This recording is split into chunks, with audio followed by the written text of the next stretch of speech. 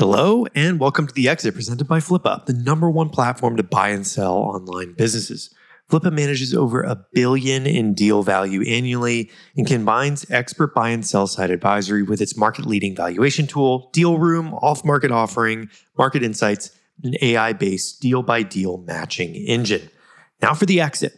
The Exit is a 30-minute podcast featuring awesome entrepreneurs who have been there and they have done it. The Exit talks to operators who have bought and sold businesses of all different sizes. You learn how they did it, why they did it, and get exposure to the world of exits. It's a world occupied by a small few, but accessible to many. Now, in this episode, I sit down with Will Sachs, the current CEO at Fulcrum Venture Accelerator that helps entrepreneurs raise their seed round. What I'm really excited to dig into about this conversation is about his company, Kandara. It's a really awesome company about how to basically plot reproductive health and fertility goals, and it's a really empowering business.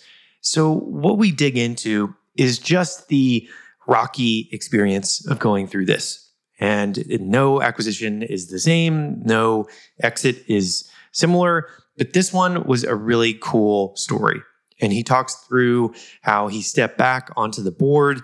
They brought in a couple different CEOs and ultimately went through this exit with some kind of wild side letters and things like that happening towards the end. And his experience going to Techstars as a coach, talking to a lot of different entrepreneurs, and all the different things that go into a hardware business. I haven't gotten a chance to talk to too many hardware entrepreneurs on this podcast, but this one was really cool because the HACS program, which was in Shenzhen, China, and San Francisco, I knew friends that actually went through that. So it was really fun to talk to him about the Founder Institute that he went through and HACS to develop this hardware product that really helped with fertility. So without further ado, let's sit down here on The Exit and talk with Will Sachs about his exit.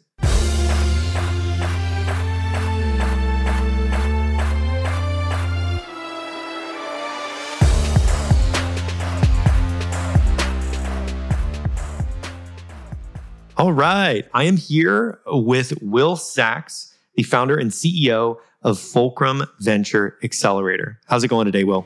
Hey, Steve. Going good, man. Good to be on. Yeah. I'm excited to unpack the exit. But before we do, let's talk about your background. What got you into business and entrepreneurship? Yeah, I think it was actually, a few people. My grandfather, first of all, who was an engineer with the Canadian government and worked on one of the first supersonic aircraft that commercial aircraft, that was created, called the Avro Aero. And I just hearing him talk about engineering and building stuff got me interested in the whole realm of creating things. He then quit that and became a photographer and did the Expo 67 photography exhibition in Montreal. So yeah, my grandfather. And then when I was in engineering school, my friend Gabriel Mironov, who has since passed, introduced me to Rich Dad, Poor Dad, that whole book series. And that got me into understanding how this is actually done, like how you can actually make a living creating things, creating businesses and products and selling them. So that's how it happened. Nice. So let's talk about the first initial venture. And then we can talk about the success. But what was your first initial startup, and what was the one that became successful? Yeah, the first thing was actually the building a solar-powered race car in college, and we needed to raise $500,000 or more to build this thing, and we didn't get any support from the administration really. So it was just like pure startup styles, 5 dudes in the mech lab at McGill. My friend Gabe used to sleep in the oven because he didn't have an apartment. So he would sleep in this big composite oven at night when everybody else went home. And we had this dream of building this solar powered race car and racing it from Chicago to Los Angeles in the American Solar Challenge.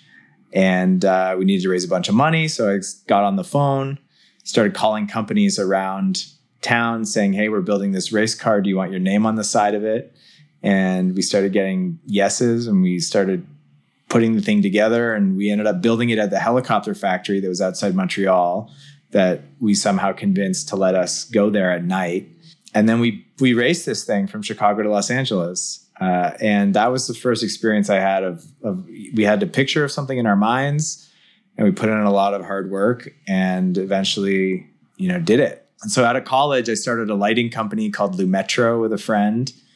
And we were selling energy efficient lighting to big businesses. And that was going okay, but it wasn't really taking off. And then I met my former partner and started learning about fertility charting. And that's what got me into creating Kandara, which ultimately was the company that we raised a bunch of money for and then sold in 2018. Got it. Okay, cool. I mean, that's quite a progression from lighting to fertility. Solar car to lighting to fertility. Yeah. I love it. And yeah, for everybody listening, when you do encounter entrepreneurs, usually the eagerness to jump into new spaces and learn as you go is what defines like a lot of the industries that we have today. Like Elon's a great example. A lot of these people that just literally learn as they jump into new industries. I think that's what it's all about. That's how you find inefficiencies that people that have been in there for a long time haven't been able to see. Totally. And it's like having a new set of eyes on a problem, which is really powerful. So let's talk about the startup. How did it begin? And you raised money. Did you go through accelerators? Did you find multiple co-founders? And what was that experience like? Yeah, so it began, we started dating, me and Katie, my co-founder, and we started, I at some point I was like, hey, are you going to go on the birth control pill? Because we started having the birth control conversation. And she said, no, why don't you get a vasectomy? And I was not ready to get a vasectomy at that point. Still not ready. And then I said no. And she said, well, we could use fertility charting. You can chart your fertility and use that data to avoid pregnancy. And I thought that was total BS. And she said, well, actually, you don't know what you're talking about. Read these books. And I read Taking Charge of Your Fertility by Tony Weschler and Garden of Fertility by Katie Singer. And it completely opened my eyes to what is available through charting fertility signs. And not only can you use it to avoid pregnancy or to get pregnant, but you can identify hormone problems. You can understand what's going on with your cycle and your even vitamin levels and all kinds of health things. And I realized that it's a vital sign. And if men had a cycle, like you better believe we'd have all this technology that would have been created to track that data and analyze it and nerd out on it. And so I saw an opportunity to create a platform to help women understand their fertility data and help them understand and connect to their bodies, help their partners understand and connect with them. So it was just the most beautiful thing that I had come across yet in my life. And remortgaged my house in Toronto, put all the money into the company bank account, hired a developer, and just kind of set off. Made a whole bunch of mistakes, like wasted a lot of, not wasted, I learned a lot of expensive lessons, I guess I would say. And then we ended up getting into Founder Institute in New York. We moved from Toronto to New York. And so we did Founder Institute. And that was a great experience. Out of that program, we raised a friends and family round. And then we got into Hackcelerator. So we went to China because we were building a hardware component. And it was the first cohort of Hackcelerator. And that was an incredible experience. And then coming out of Hackcelerator, we raised a $350,000 angel round, moved the company to New York or to Boulder. Then ended up raising a couple $1 million in angel money, and then eventually did a $3 million seed round and built our hardware device, which I have one here. This is our fertility thermometer called Wink. And so this syncs with the phone, and we had that manufactured overseas. That was a whole experience. Nice. Yeah. And then long story short, after the company had raised about $9 million, we ran into some difficulties and we ended up selling in 2018. Got it. And for those listening on iTunes and your podcast platform, basically is a device that looks like a little lighter, like a black makeup. We were going for makeup. Oh, makeup. Got it. Like a little black makeup container. And when he opens it, it does a little wink, like a little face wink on it, which is really cool. Really cool. So you raised a bunch of money. You said 9 million total. I think, yeah, the company raised 9 million total. Yep. Okay. And the conversation that began, like when you guys were tracking, was it units of sales that you were tracking as success? Was it the amount of users on the application? Did they need both that device and the app, or was it just onboarding onto the app? You mean in terms of what were investors looking for, or what was the product? The KPIs, like how were you defining success as the business?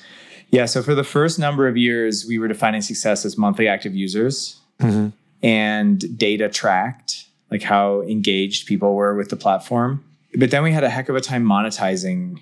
Like we couldn't really figure out a way to monetize our users well, which was what brought us to building the hardware, which is something that we wanted to do from the beginning anyways, but we had kind of put it on the back burner because everybody said, don't do hardware, don't do hardware, don't do hardware. So at some point we had a strategic huddle and decided like what we want to give women is a seamless experience of charting their fertility. And that requires us to do the hardware. So let's do the hardware.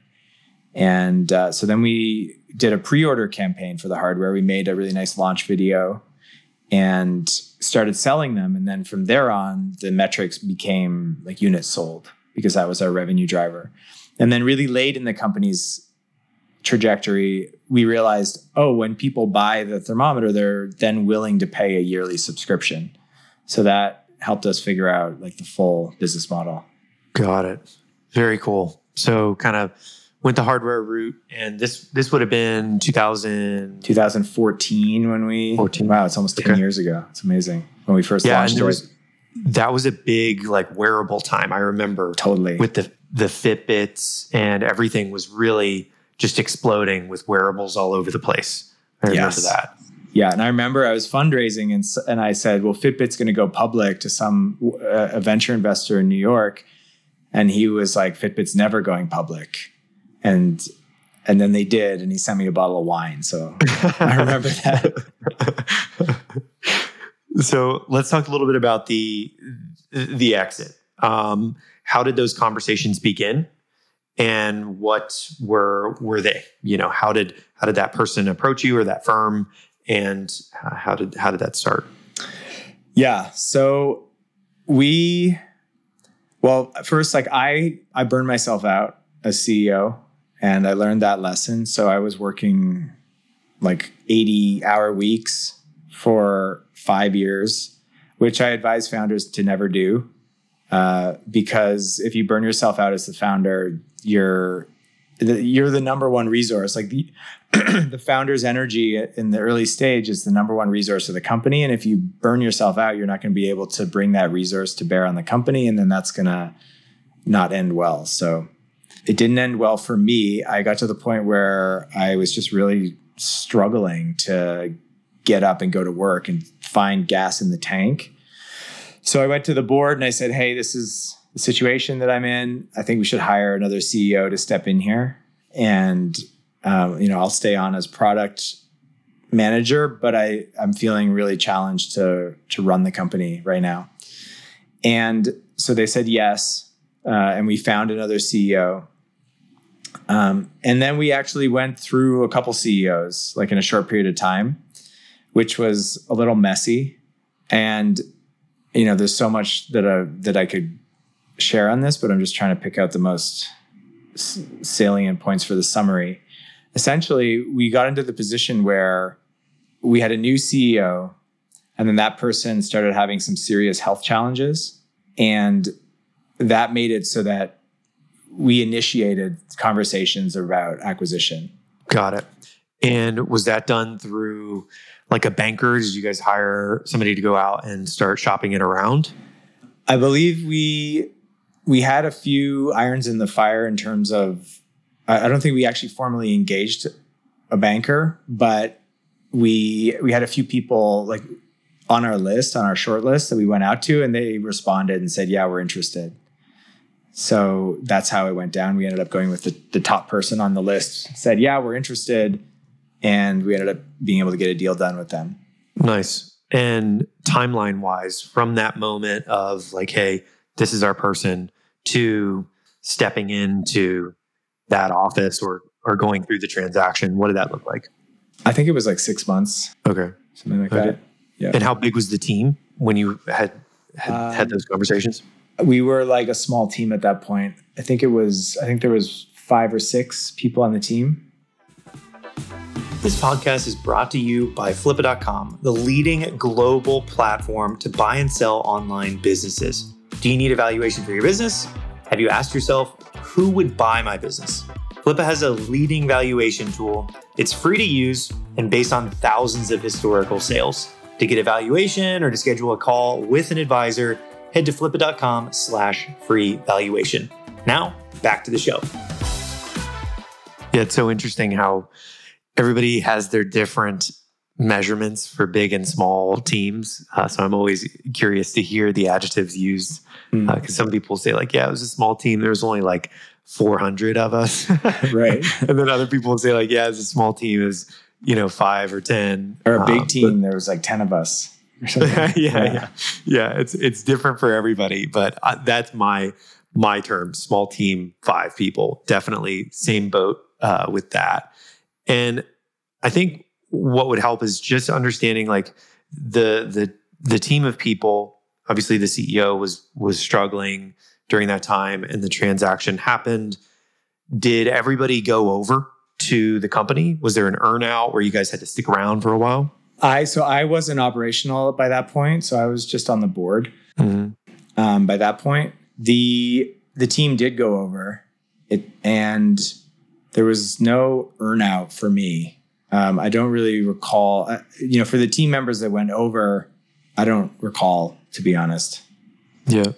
And I think something that would help, because gearing up for an exit like that requires a couple different ingredients. And if you could share some tips on preparedness for people that are listening or watching, how would you prepare again for something like this to go through? With the business, personally, however you want to walk through it, but any advice for people that you could give on preparedness? Yeah, so I feel like I've learned a lot since then, so I'll be sharing from that. What I've learned since then is when you go to sell a company, you want to get multiple buyers who are interested at the same time. And so that then there can be some sort of bidding war where people who want the business can kind of fight over each other and establish a real market price. And I've since learned that I think it's 80% of the time when founders try to sell the business themselves, they don't get the outcome that they're after, or there is just no outcome. Like they can't get a deal done. And so I think my advice, if I were to do it again, would be to engage a company or a broker to go out and run more of a competitive process, because there's that saying in sales, to have one buyer is to have no buyers. And I think that's true to a certain degree, that if there's no competition in a deal, then you're definitely not going to get the best terms, the best price. Well said. And let's shift gears to timing. Why was it the right time to sell? I mean, I know you mentioned that you'd shifted out with having a new CEO in there for the deal, but could you share some knowledge around why timing was right? I think the investors were tired. It was just really kind of tumultuous and difficult given all the dynamics with health challenges and changing of staff. So it felt like, unfortunately, we were not the unicorn in the VC's portfolio. We were, a few rungs. We were down the ladder, and our investors were trying to figure out, like, what do we do with this company? And so I think that, it was the time for everybody to get out. We didn't have leadership that was aligned. And so it was a heartbreak, honestly, Steve. Like, I'm over it now. It doesn't hurt now, but at the time there was definitely heartbreak in there for me, because we had a big vision about creating a company that was going to go on and do big things. And so to see that not happen was really difficult. Yeah. And after it went through, obviously headlines came out. There was a lot of conversations about it. What was that like? I mean, you probably got messages, I'm assuming, from people, and people were reaching out. So that switch is very unique to this, where I'm familiar with it. A lot of people are familiar with it, of just basically terror for, 6 months of your life going through a transaction. And then all of a sudden everybody's like, oh, cool. Like Will has enough money to just never work again in his life. And I'm going to reach out to him. and it happens every time like that. But I'd love to get your take on what that experience was like right afterwards when people were reaching out. Yeah, it is bizarre. And not every exit leaves the founder with enough money to not work again in their life, right? I hope that PSA for that. And that was the case for me. So yeah, I mean, there's lots of different ways that deals are structured. Obviously, some include cash, some include stock. So yeah, it was cool though. I mean, it was nice to, what was cool for me was like, we started with an idea and nothing else. And we took it all the way through to another, an established company buying Kindara, which was pretty cool. Mm-hmm. And I feel like I learned so much through that process because we did multiple angel rounds. We did a couple of VC rounds. We went through the transaction. There was wrangling and suspect behavior by certain people in the transaction at the 11th hour to try and change things. And, it's just like incredible, the stuff you see. People are like, we're going to, the deal's supposed to close tomorrow. We're going to get this side letter circulated. And it's like, what? No. but then there's different dynamics when a transaction is about to close. There's a real opportunity to grab more cash off the table. You can like threaten the deal and grab more cash off the table, and everybody's got a vested interest to maybe let you have that cash because they want the deal to go through. So it's weird dynamics. I mean, we were talking a little bit before this, and you said that happens in a lot of transactions. So it was cool to see that first person. And now since, I work with entrepreneurs and I see the same kind of things happening in deals where it'll all be agreed and then people go in to sign and somebody pulls out at the last minute some extra term that they want or something that they want changed. And it's surprising, but educational, I guess. Yeah. And that was well described in that urgency is played differently by different people. When money gets put on the table, people really can change pretty fast and will use, just as you described it well, that if this means that it won't go through, you're going to try and give me what I want. And it's just this weird leverage dynamic. And for everybody listening, usually the more cooks in the kitchen, the more difficult it is. The more investors, like Will was describing, it can get very complex. There's side letters, things like that, all at the last hour, which is really a nerve-wracking thing to go through when everybody wants the same thing. But anyways, it went through and, you made it to the other side. And after that, you went on to work with Techstars, right? You got an experience there? Yeah, I started coaching, and that led me to coaching various entrepreneurs. And it's usually tech startup founders. And then I ended up at Techstars at the Sustainability Accelerator in Denver and coaching the CEO roundtable, which was really interesting. So every week we get all the Techstars CEOs would come in, people would share what they were working on and the problems that they were having. And, it was all around like relationships with co-founders, raising money, all that stuff. And so got an experience of working with those founders and seeing how Techstars is run from the inside a little bit. Mm-hmm. And that was cool. We mentioned some shared names beforehand, like Brad Feld and David Cohen and the Techstars crew. And I'm very, very optimistic as to what they've done for the world. I mean, they've done incredible things. They've moved the needle by far more than most have in terms of elevating and supporting entrepreneurs. So that's cool that you got a glimpse into what was going on behind the scenes. You got to experience the tumultuous things going on from the CEOs. So that's really cool that you got the front row seat. So let's take a rewind. And knowing what you know now, what would you tell yourself 10 years ago? I think focus on product market fit. Get to product market fit. That's the main waypoint or proof point in being an entrepreneur. and I think it's not talked about enough, is when you've got an idea, you need to prove out that you've got something that people are going to buy, and they're going to buy it for more than it costs you to make it. And there's going to be some profit margin there. And so much energy is spent doing everything else except that, when really that's the only thing that matters early in a company's life. And you can sometimes do that super guerrilla style with pencil and paper. Like I heard the Airbnb story where they went around door to door registering hosts, just being like, hey, we're starting a company. Do you have a guest room? Would you like to rent it out? How about, could we rent it out from you tonight for $50? Like just validating that stuff really quick and dirty. And you can do that in a lot of companies, you can do that really easily.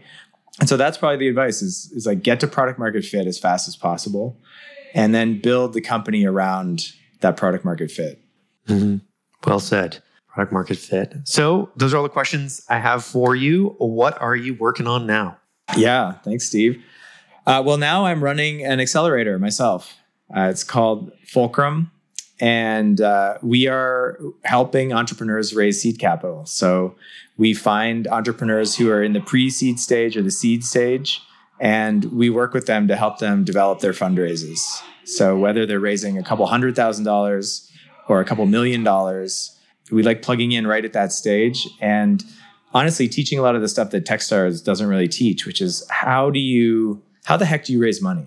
Like similar to exits, probably somebody who's been through a number of exits, you start to understand how to do it well. Now that I've been through a number of fundraisers and helped other founders raise $30 million through our program, we see that there's a very set of steps that founders can follow to be successful at raising money. And so many companies die because the founders just doesn't know how to do that. And that doesn't make any sense to me. So that's why we started Fulcrum, and that's what we do. Nice. Very nice. And where can people learn more? www.fulcrumventureaccelerator.com, or just type in Fulcrum Venture Accelerator to the Goog. You'll find us. The Goog.